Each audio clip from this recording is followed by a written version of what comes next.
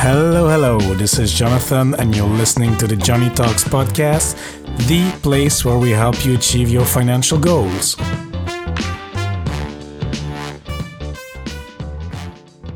Hola amigos, hope you're having a great day wherever you are.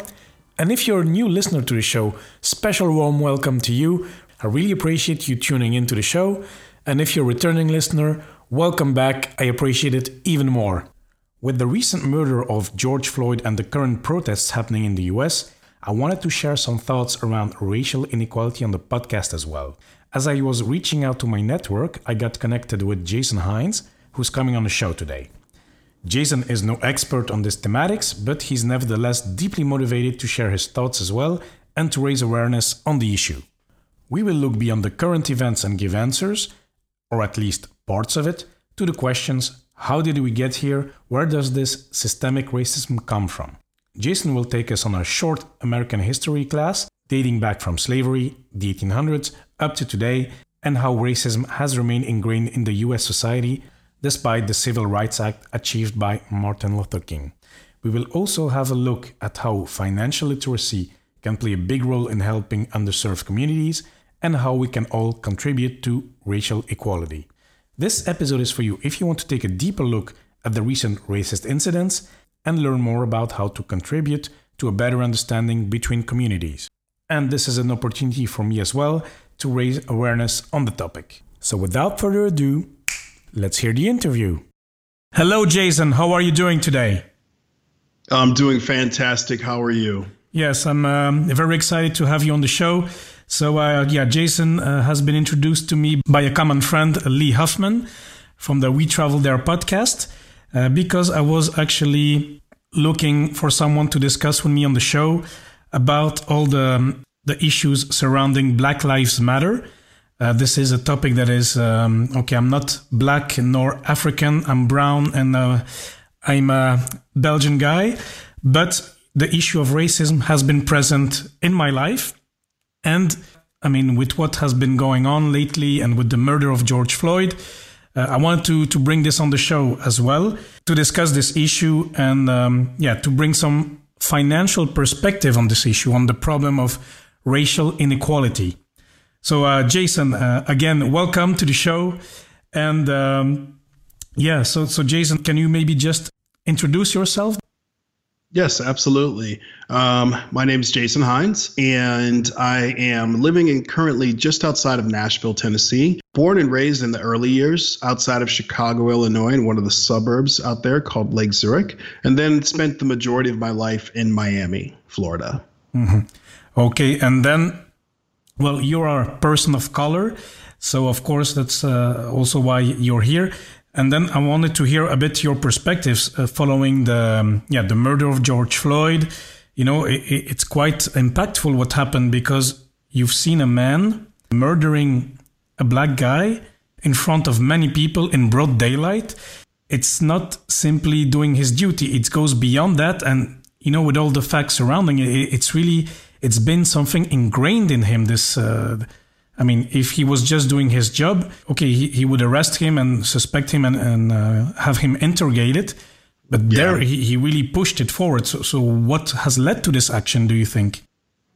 I really think that it's a function of just systemic racism. And, everyone really has to dig into that to see the issues that have led up to this point. It's kind of been a culmination. We have had bad police officers for a long time, but we've also had bad treatment for people of color, and in particular for the African American community. And this is something that goes back so much further than what people would originally think, especially because our generation is so detached from it. It's, when we look back on slavery and the chain reaction of events that happened from the moment that those first slaves landed in the United States, the story of people of color in the United States is a lot different than it is in other parts of the world. So when you see those images on TV, it's very hard for a lot of people to really understand wow, how did we get here? Mm-hmm. But it's just a matter of really looking at how deep the story goes and all of those steps along the way, even in the deconstruction of slavery as it was seen before, even in the repealing of different laws that were pushing racial injustice, even as we saw all the way up through the civil rights movement. There's been a lot of things that have happened that were put in place that when they peeled them back, they just peeled them back. We really didn't look backwards to say, now, how do we fix this? Because just turning it off isn't the way. Mm-hmm. So you mentioned slavery, and I mean, my American history is not that good. Is that then the 1700s or 1800s? Yeah, it's the 1800s. And just to be clear, our American history is not too good about it because, myself growing up here, I didn't hear much about the slavery times at all. What we heard was that slaves came here. It was a bad thing. Abraham Lincoln freed the slaves with the Emancipation Proclamation. And then after that, everything started moving good. There was still a little friction. Martin Luther King was a great man. Civil Rights Act passed in 1968. And, the Civil Rights Act of 1968, when that was passed, in the history books, that's when things ended completely. And it wasn't that bad going into it, when the reality is the history, especially now that so many different medians are coming out that we can find it on. I mean, you can find media anywhere. There's so much information that's coming out that now the education level is getting a lot higher. You have to seek it on your own or have a friend that's introducing it to you, but it's spreading like wildfire, which is why we see such a backlash going on right now. Mm-hmm. Okay, back then in the 1800s or 1700s, in the start of slavery, why was there no equality among white people and black people? Well, what was the issue? I think that the real issue is that, throughout history around the world, I think that, slavery is not uniquely American. Mm-hmm. Slavery is something that has been a part of our civilization since man began walking upright. And if we look during different periods, there's always been different hierarchies that have existed with slavery. The big difference with the United States was that slavery was commoditized at such a high rate, and it was coinciding with the time when capitalism was being born, that slavery provided a blueprint for modern day capitalism. They were able to look at yield management. They were able to manage inventory. They were able to manage production efficiencies, just everything across the board, because it was built out in the same way that capitalism is today. It was commoditized at a much higher rate, which is why it lasted a lot longer than it should have, given how advanced our civilization was at the time. And there was also this hangover that existed afterwards, which prompted all of the different things that happened to African Americans in the years following slavery, and why it has been such a hangover. It's taken so long to be able to repair it, as well as each time, I like to compare it to if somebody is sick, if they have a disease, you don't treat the disease in a sense of, here's your symptoms right now, so let me just pull those back. You treat it to try to find the root cause of it and eradicate the root cause. You have to peel back to how it started and what the issue was. With slavery, we haven't treated it in that such. We've treated slavery in a sense of that, let's just peel back layers without going back in history to figure out, why did this happen? And from the moment that it happened, what is the residual effect that it has caused? And I think that's what the real root of the issue is. Yeah, so when you say commoditize, it means that black people or people of color are viewed as a resource then, as a means to an end? Yes, and in no way saying that is true today. However, the hangover from that sort of perspective is what has damaged us. So let me explain it in a different way. If we look at it, back when slavery was at its peak, it was the highest GDP industry within the United States, more so than railroads, more so than factories. It was the highest thing. Cotton was this incredibly wealthy business that was then able to reap the benefits from shipping cotton around the world. It was an incredibly high demand. So if we look at it from that standpoint, and we look at it that the expansion of slavery to the point where it was making that blueprint for capitalism, when they were taking out mortgages to be able to build out plantations, to expand, etc., their collateral for those mortgages, it wasn't land, it wasn't the home, it wasn't the facilities there. It was the actual slaves themselves. Wow. So in turn, they would actually take loans out on banks and, out from banks and use the slaves as the collateral for said loans to be able to purchase more slaves, to be able to expand their capacity. If they were foreclosed on, the slaves were repossessed. So because of that, it got into a sense of that the slaves were a commodity. It was a lot more like looking at it like cattle or like horses than it was looking at it as people. So the problem that ended up happening with that, you think of, like the conflicts that the United States has with a lot of the countries in the Middle East. Those conflicts are over oil. Let's just be real. Let's peel it all back. The conflicts are over oil. Okay. Back then, if we look at the Civil War, that conflict was over slavery. Slavery was the oil that is in the Middle East today. Yeah. So if we look at it from that standpoint, then it makes sense why the withdrawal away from that sort of ideology was so difficult for so many people to understand and to really just grasp and embrace.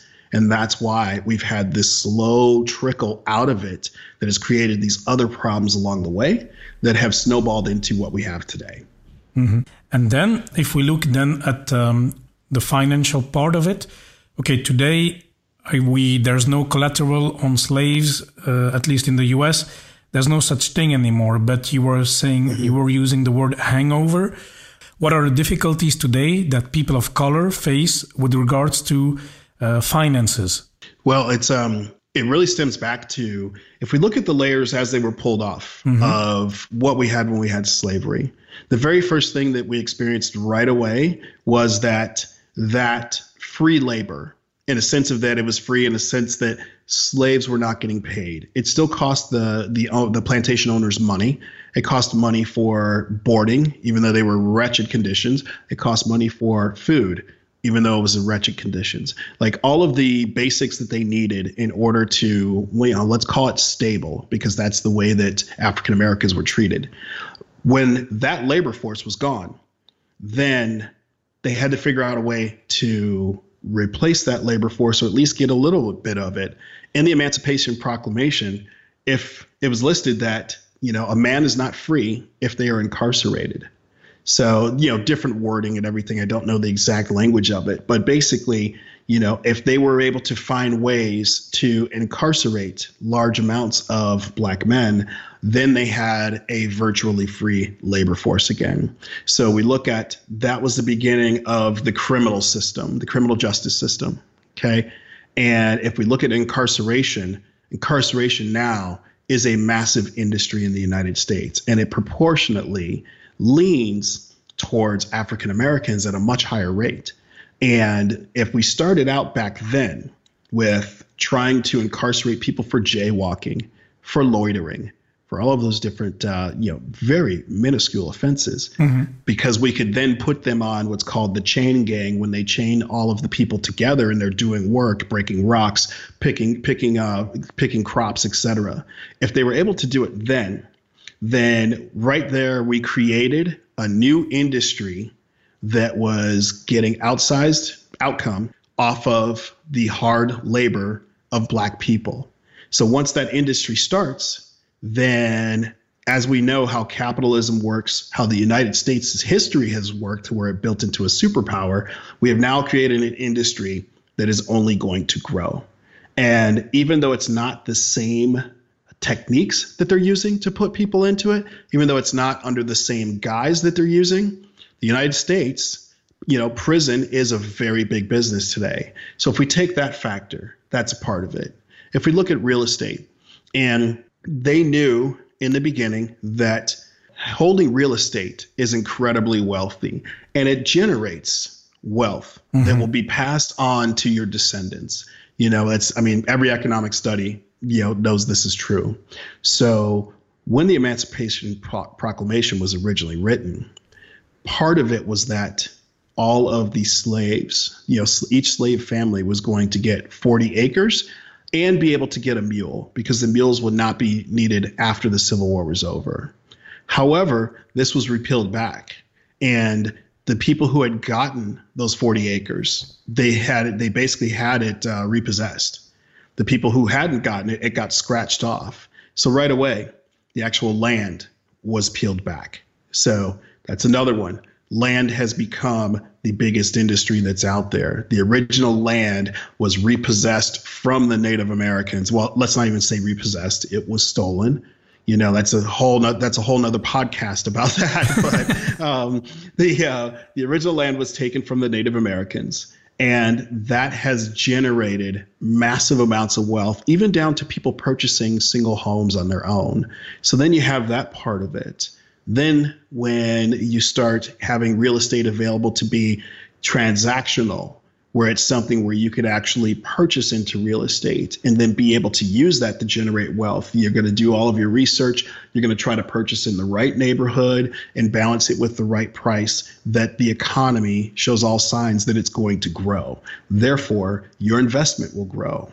There was a practice called redlining that was taking place in the, starting in the early 1900s and running all the way up through, I truly believe by my own personal experience that it ran all the way through the 70s and 80s. And redlining was just the practice of trying to section out where Black families would be allowed to either get loans or even be able to move into the neighborhoods. They would take the map and draw red lines around those sections so that they would keep the Black families from moving to the areas that were going to have the strongest economic growth. Because then people thought that if Black families moved in, it would be something that would drive down the property value.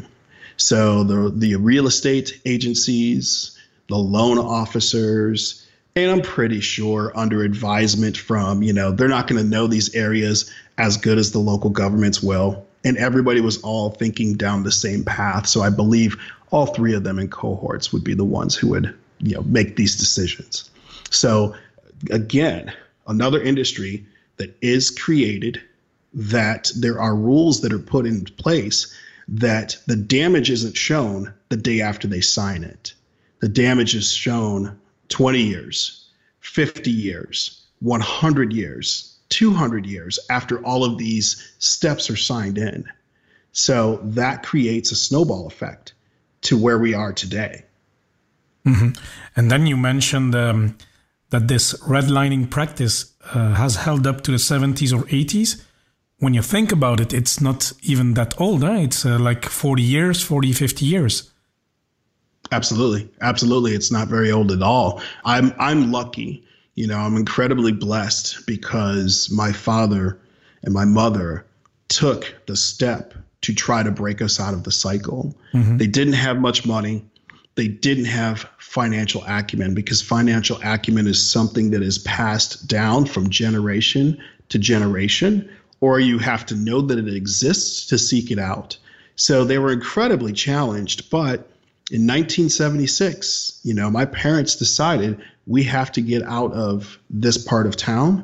We have to move out to the suburbs and try to begin building at least a good foundation for our family, at least education-wise. And, the challenge that we met with the first place that we moved was incredible resistance to us moving into our home, to the point that one neighbor, I'm not going to use the exact language that they put on this petition, but one neighbor started a petition that got passed around the neighborhood that basically said, insert the creative word, but we cannot allow African-American families to move here. And this was a petition that was signed. It was signed by a lot of people. So, when we look at redlining, it may not have been something that was legal in practice, but it was deeply in practice by private and municipal citizens. So they were afraid that their housing and that their houses or their neighborhood value would go down. Yeah, it's they're afraid of the neighborhood value, but also let's face it, if we started off as a society that this group is looked down upon, is looked as less, is looked at as to be hated, then a lot of what they had was that it was driven by hate, the color of our skin, the way that our hair looked, the clothes we wore, the music that we listened to, everything about it was something that, unfortunately inspired bad feelings amongst other people. So because of that, that hangover, that's when I speak of the hangover from it, it extends all the way through. I mean, let's look at it. Each one of the examples that I've spoken about have been things where some industry or some person has used the labor of Black people. And in this case, it's going to work, earning a paycheck, and then using that paycheck to try to pay for shelter. They've used the labor of Black people to earn outsized wealth. If we look back to the financial crisis in 2008, and in particular, the subprime mortgage crisis that came out of it, subprime mortgage loans that was a tool to be able to use the labor, which is the money that Black families made, to earn outsized wealth and income for corporations. That was something that was a very perfect example, so much so that some of the banks on internal memos called them ghetto loans. And they were going to community centers and churches to try to figure out how they can find someone that was a leader and trick them into selling these loans for them within the Black communities. Because again, the financial acumen is not there. The time that we had where we were able to start developing that in the early 1900s, you have something that's being in Europe, you probably haven't heard of the Tulsa Massacre, but the Tulsa Massacre was when Black residents had taken up a part of town and they had built what they had nicknamed Black Wall Street. It was its own functioning portion of town with its own functioning economy, its own functioning shops. There were homes. They were starting to build all of the things that we were still very far behind on, and had built this blueprint for it that had something like that continued to go, it would spread to other cities. It would spread to different industries. It would spread to different generations. My great-grandfather would pass it on to my grandfather, who would pass it on to my father, which would then pass it on to me. All of these tricks of the trade, of finance and wealth and education and all of those pieces. Black Wall Street was the blueprint for the Black community to be able to move forward. And they burned it to the ground and killed over 300 people. It was seen as, if the Black community at that time was able to move forward, then that was a threat to what white America felt like then. So when we look at what we had just said about having to rewind back and fix the things that had gone wrong, not just get rid of it. You can't go and burn down a Black neighborhood and kill all of the people in the neighborhood right now. That is against the law. However, we didn't fix the problem of that. This was the beginning of our culture figuring out this secret on how to thrive in America. And it was gone. Mm-hmm. Wow. And when I was a kid, I read the book of Martin Luther King. Yes. And then you would think, a great movement was created. And then you have the speech and everything, all the people gathered, Martin Luther King facing resistance. This is a major event that will help with fighting against racism. But it doesn't seem that it has, it has certainly helped a lot, but still you see that it's still, there was still redlining in the 70s and 80s. So it helped a lot, but we are not there yet. So what can we do? Yeah, we have to. Do we need another Martin Luther King?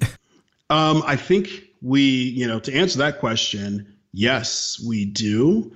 The movement that's happening right now is showing the promise of actually being that it's the power of we rather than the power of he. He was an amazing man. His tactics that he used and his strategy that he used, there's an awesome podcast that I was listening to, and it's somebody who Overcoming Racism is the name of the website. And, I personally know the person who runs it. Fantastic resource. And he basically put out a post explaining that Dr. King was not just about the peaceful protest for the sake of not upsetting what the white people back then thought. He was about the peaceful protest because if he does get put in jail, then we're going to get mass amounts of protesters put in jail. We're going to get images that go around the world of peaceful protesters being beaten by police, peaceful protesters being incarcerated and being persecuted.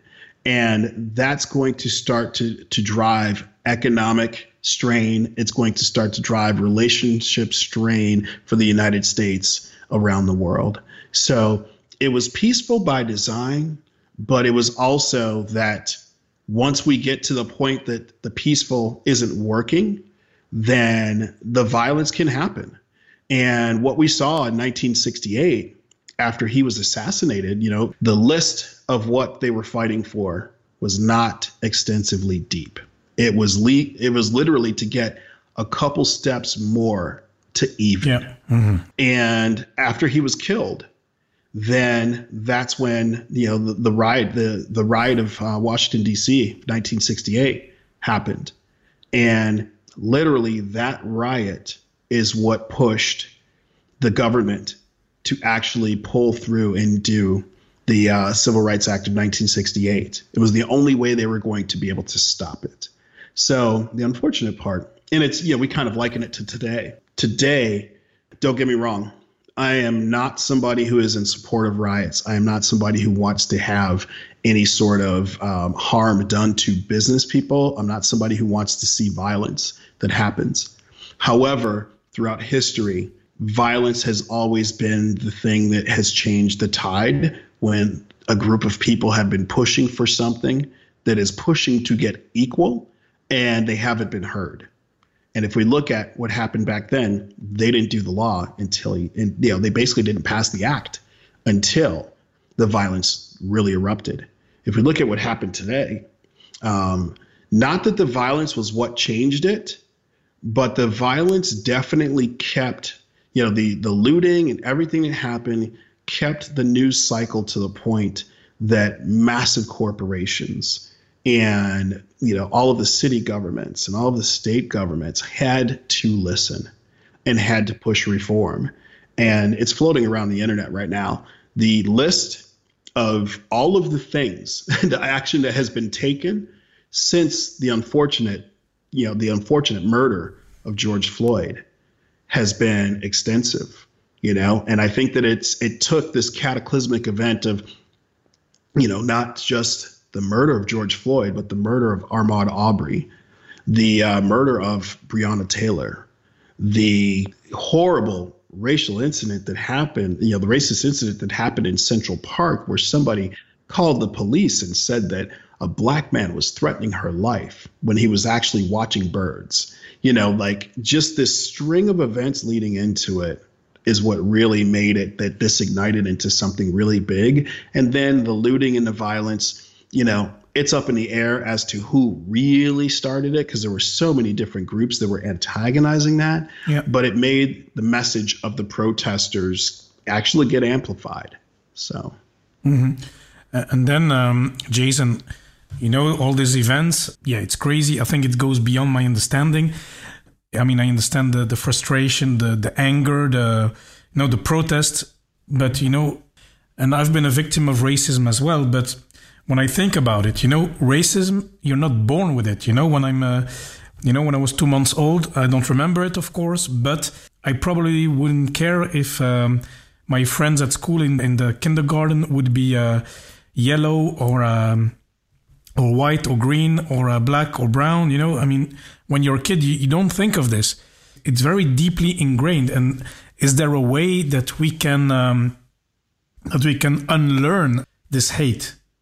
This hate, yes. Or this, what can I say? This hate, this racism. Yes, definitely. I in my heart, I believe it. And again, I am no expert, just somebody who's done a lot of educating myself on the subject and really dug into it. And I'm somebody who's been Black in America for over 40 years. So from my opinion, I believe that it can, because like you said, you're not born with it. But also in the United States, you're not taught this in the education system. You can pick up racial tendencies while you are at school because of other peers that are around, but you're not taught racism by the education system. You are just deprived of the real truth of how things have happened.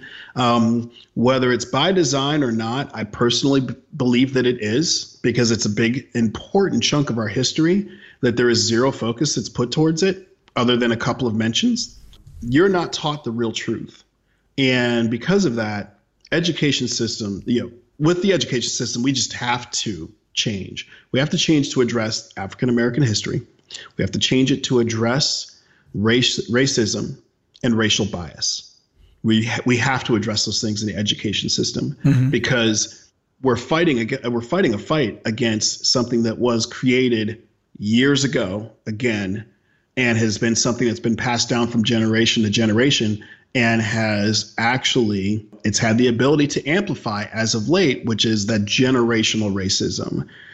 This is how my grandmother and grandfather thought, so my mother or father thought this way, and then it's passed down to me. Exactly. And if we're not careful, the next generation of children will have that as well. It's kind of like the Confederate flag, and that's a big contentious thing right now, because NASCAR, which is the biggest, let's call it South-based sporting organization. NASCAR is about the South, Confederate flags, things like that. They took a stance to not promote that anymore and not allow it on site. They never promoted it. I'm sorry, I misspoke there, but they took a stance to not allow it on site.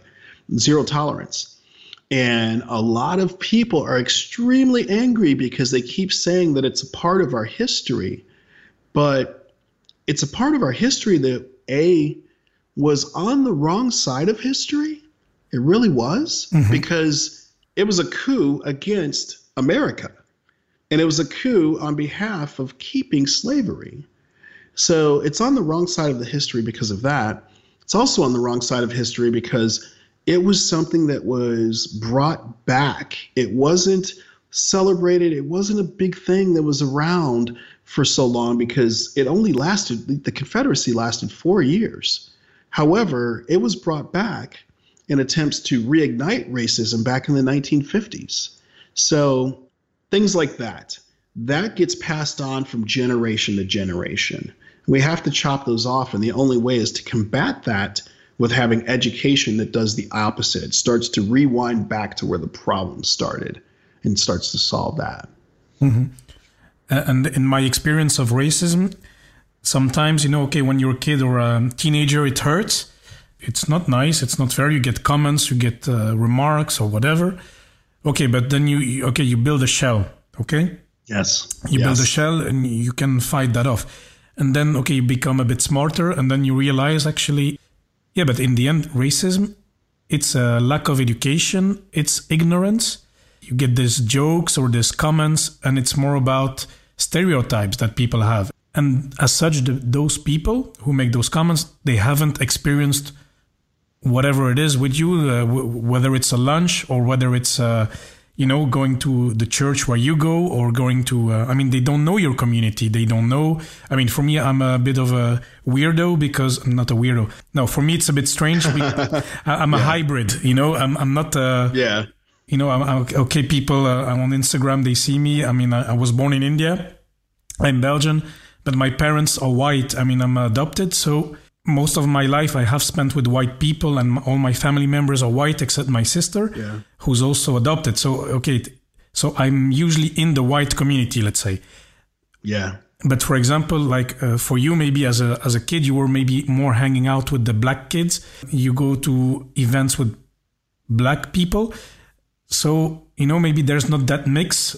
And then I feel that people have not really, they have not made the effort to get to know the other community. And that is, I think, one of the key to understand each other better, maybe.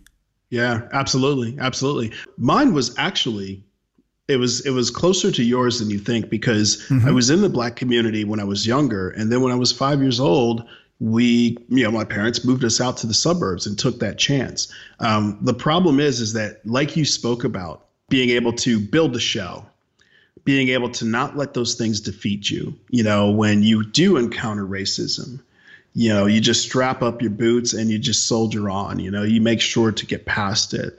That's what we had to do to survive. My parents, obviously, just for taking that risk. My brother, my sister, and I, we had to do it just to literally get through, because, quite simply, it's a matter of life and death. You never know when it's going to be that situation that if you fight back and you elevate it, then that can be when you're gone. So you build up this shell to be able to resist it.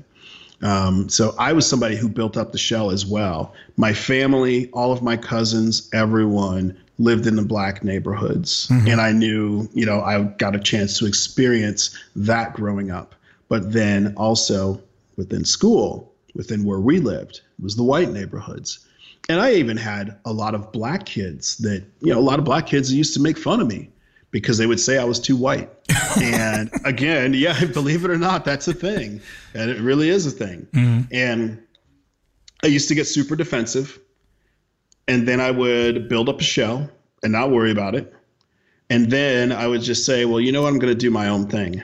And as much as the people who have a racial bias that don't think that they do, but they clearly do, I'm at fault for having a shell and trying to block out as if it doesn't matter because it's not affecting me.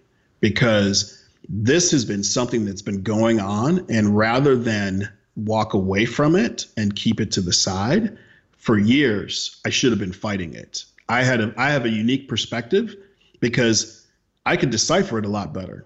Like, I'm amongst a lot of the people who think that, they feel very comfortable and start to have biased tendencies. And I can speak against that, and I can actually educate them. I can reach them, pull them across to a conversation to say, hey, let's just digest what you just said or what your ideology is. And now let's pull that back. So I'm at fault for amplifying the problem as well, which is why right now I'm dedicating so much time and energy to just spreading what I know. And again, I'm not an expert, but what I know is a lot of the very good, incredible resources of where to find out what's really happening. I want to spread to everyone. What I know is how you can get in the know as well as be able to understand the story, because it's so much deeper than what's happening with the police, so much deeper than what has been happening with subprime mortgage loans and everything. It really is something that we have to go back and deconstruct how we all got here, so that I can help educate you on, here's why your side, most likely the wrong side of this, but here's my story. Now, here's the background to yours that you don't even know about. Now let's talk about it. That's what we need to do now. Yeah, absolutely. And then, Jason, I wanted to ask you, now you're married to a white person. Yes, I am. So your wife is white. And I was just wondering, how do you see the difference in what I want to go to is the financial privilege that she had versus yours? Yeah, absolutely. First and foremost, we both are learning so much about each other's culture from each other, but also we are learning so much about ourselves and how we have functioned and perceived in the culture. I don't like to use the word white privilege personally, because I don't want to use a word that is going to potentially derail a conversation with someone that I can have a really good conversation about this with, and when they feel that they're accused right off the bat. I like to say that, from a black person's standpoint, I'm talking about the Black disadvantage that is created by this entire system. Mm-hmm. And then let's talk about it, and let me help you to be able to figure out what sort of biases or what sort of advantages that you had. And that's a better way for to have the conversation. My wife right away is just like, white privilege is real. I have it. If you're denying it, you're crazy. You know, and I just tell her, I'm like, that is for you as a white person to be able to say. Yeah. And that is for you as a white person to be able to try to get through to people. You may have a better way of doing it, but she's very much in touch with, this is the way that things have been different. For us, from a financial standpoint, I never learned. You know, my great grandparents were the first generation that were not slaves. You know, then my grandparents were the first generation that were just trying to homestead, trying to be able to build within this life. My father and my mother, they were the first generation to literally go to college, but going to Black colleges because they weren't allowed to go to the other colleges without severe repercussions that happened to them. And they were able to just barely squeak out of that because of just the racial tensions that were going on in the 1960s. So if you fast forward it all the way through, my parents were lucky to get a mortgage on the first home that they got. They were lucky to get a mortgage on the second home that they got. They were fighting to get a mortgage and struggling to get through on the third home that they purchased. They had no residual wealth that was building up off of all of those, because literally when they first bought houses in the 70s, they just were not giving good loans. So combine that with the fact that, you know, my father suffered racial bias at work. Of course, did not get promoted for a lot of the times that he should have. Mm-hmm. Of course, did not get the opportunities. This was the 70s and 80s. That's the way that things worked. You had to be so much more exceptional to get beyond it. Mm-hmm. So all of the things that we had talked about earlier in the conversation are all playing out here. And the financial acumen was just never anything that I learned. It was never anything that I got passed down. I got passed when I went away to college. I got passed like 5 credit card offers, but I was a kid who never had money. So I was in the hole. I was in the hole super deep. When I met my wife, I dug myself out of the hole, and I thought, wow, I'm doing great because I only have a small credit card balance of a couple $1,000s, and I live in a nice neighborhood, and I drive a nice car, and you know, I'm putting like, you know, $100 here, $200 there into savings, and I thought I was doing great. And when we first really started combining our lives, she said, we're going to have to peel back the books, and I need to know what's going on with you. I was like, sure. I felt great. I was like, here's what it is. And her jaw hit the floor. She was like, what are you doing? You know, she was just like, whoa, what do you mean you're carrying a balance on the credit cards? You know, she's like, what is it? Oh my gosh. You know, and she literally we agreed that I was going to take over marketing for our relationship. You know, I was the one who was marketing us to all of our friends and everything. She was the one taking over finance and operations, because she's like, clearly I've got a better base for this than you do. And, you know, the time that we've been together, you know, we've been married for 6 years. I have learned so much from her. And it's finally that financial acumen that I'm like, okay, I could actually go out and speak to a younger Black person that doesn't have the ability to learn from this. I can speak to that kid, and I could teach him or her how to actually start building this. And I think that that's a huge thing. It's a huge thing. And, you know, she got it from her father, you know? No, it's something, okay, we talked about this before the show, and it's something that surprised me a bit, or that at least I didn't think about it. You know, because for me, you know, as I said, I'm a hybrid. So I get the privileges of the locals here in Europe. Yeah. I mean, all my family is white. I mean, I have that generational wealth. I mean, my grandparents passed away 4 years ago. And, okay, there's some heritage, you know, it's passed on. Yeah. And then in the end, my parents as well will pass away, etc. So, and probably my grandparents had some wealth from before.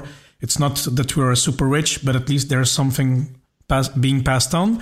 My parents are not financial experts neither, but at least, you have that already. It's kind of systemic in the way it's been done. So that's great. And then the thing is with the knowledge, with the credit card balance and your wife, okay, it made me smile when you told this.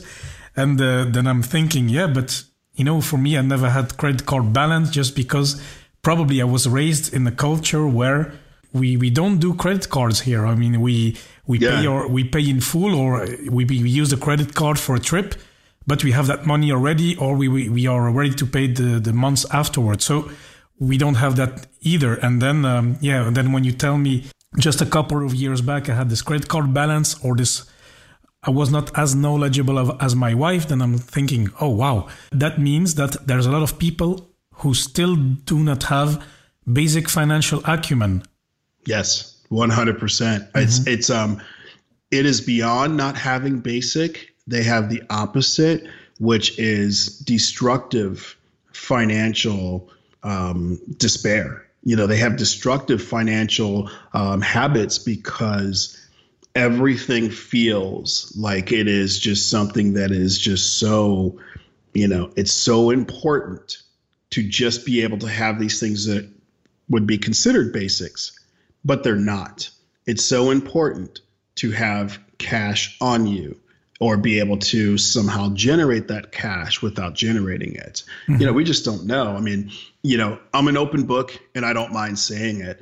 I had built up credit card debt that was, let's call it higher than 20,000 when I was in my, my late 20s and early 30s, because literally the way the system is set up to be able to trap people in, I got trapped. And I just, was trying to rob Peter to pay Paul. I was stuck to the point where I was having to just keep paying. And minimum balances. It's the perfect trap of what they're designed to do in order to make the banks that outsized revenue, until finally I did the worst thing. And I thought it was the best thing possible, which was I withdrew money from my retirement fund. I withdrew money from my 401k to pay off that credit card debt, because I was, my credit was in the toilet. I could not get a loan to save my life, couldn't buy a house, couldn't get a car, couldn't get anything that I thought that I needed at that time. And I just wanted to make it go away. I got to the point that I was so desperate that that's what I did. And that's when I talk about the systemic issues that happen. It's not that this only happens to a Black person. It's not that it only happens to an African American in our country. However, it happens disproportionately to us because having that base, so at least there's an opportunity for the net to catch us. It's like, hey, this is financial acumen. Come over here. It's so much further away. So I literally I was the poster boy for the system. And I was just like, whoa, okay, cool. I just pulled out of my retirement and, I paid it off. Problem fixed. I felt great. Yeah, problem fixed. And it was absolutely horrible. So yeah, that's where we really need to make a difference and see how we can change it for the next generation. Like, the strategy needs to be for the future. Like, my generation right now, and even the generation that is right behind me, we're doing damage control, and we need to mitigate losses right now and fix the problems that are current, but start building the strategy towards being able to, within the next couple of years, start the ball rolling on changing it for the future, for the next generation.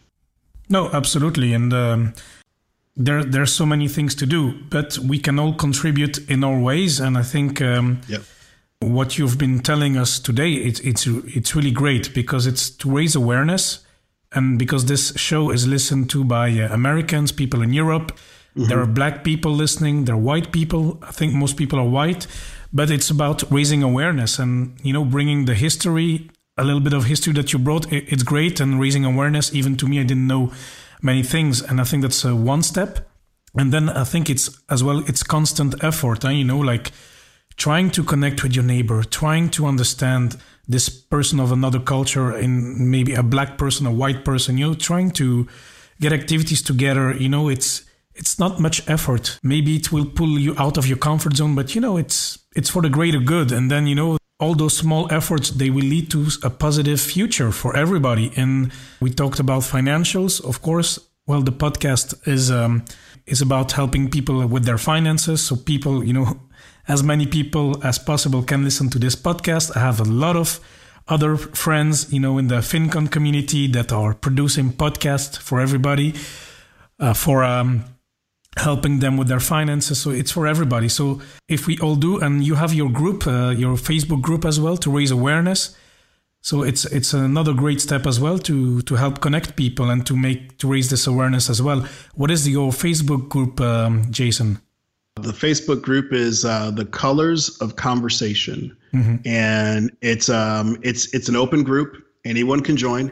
And with the Colors of Conversation, what we're trying to do is put together all of the resources that we can about a number of different topics, and some of which we discussed today, including educational curriculums, as well as educational tools for parents to teach their children about racism. Oh, that's great. Tools for people to learn African American history, and tools for having tough conversations with people. This is nothing original. Everything that we're finding, that we're assembling here, is all available on the internet. It's just so many resources are out there on so many different websites and everything. I wanted to put them all in one place, as many that we can find, and then have a platform for people to be able to discuss with each other. Because the most important thing for us right now is to keep people engaged. Exactly, to connect. Yeah. To connect. The last 3 weeks has seen, I think for the very first time, the world has united under one cause. And it is incredible to see. However, there's different levels of operatives here. We've got the operatives that are out there protesting, raising awareness, and I hate to say it, but they're driving the momentum. And it's not to diminish that job, because it is so needed. But that's the front line that is really pulling people in to see this awareness and keep the momentum going. We have the people who, like we were just talking about, so many people need to have these conversations, and have these conversations now within their peer groups, within their even coworkers, etc.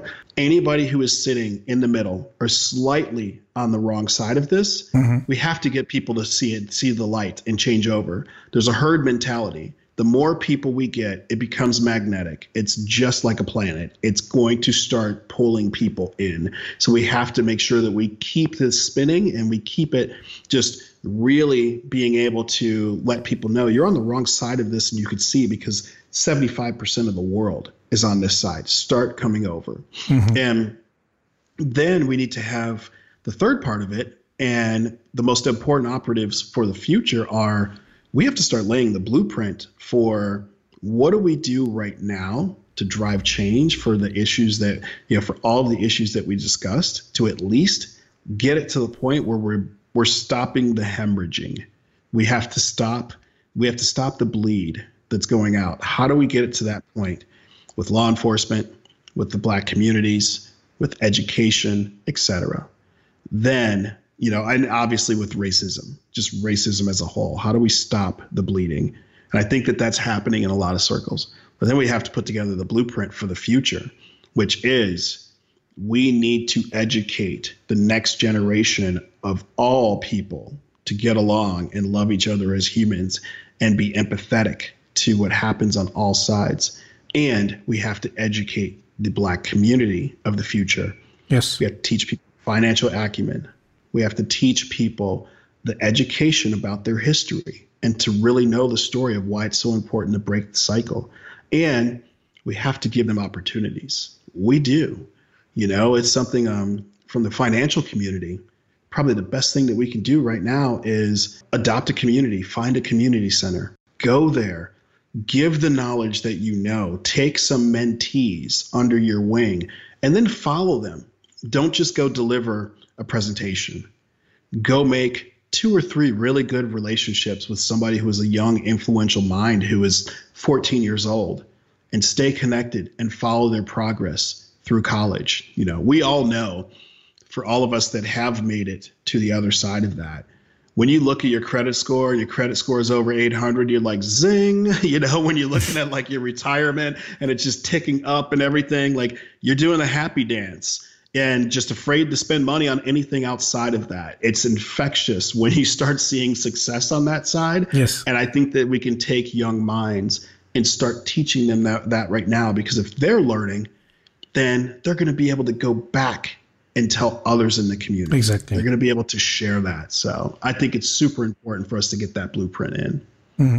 Now, very positive message here, Jason, and I really like your lessons, and I think we should all work on that. So thank you very much. And then Jason, we've come at the end of the show.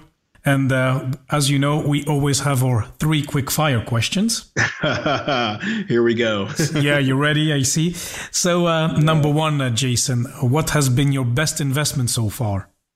Oh my gosh, my best investment so far has been, and it hasn't been a financial investment per se, but it has been my time of investment of learning and just never stopping to learn, like just continuing to dig in, regardless of what it is, making myself a better person from that side. Financial investment, it's been real estate, 100%. Purchasing my first home felt absolutely amazing. And we're on our 4th home now, and just learning how you can let your money work for you. That's been by far the best investment. Oh, excellent. You really broke out of the cycle, I hear. Yes, I did. Okay, so question number 2. What is the best book you can recommend to anyone? And it does not need to be a financial book, Jason. Okay, this was recommended to me by a very good friend of mine. It's called The One Thing.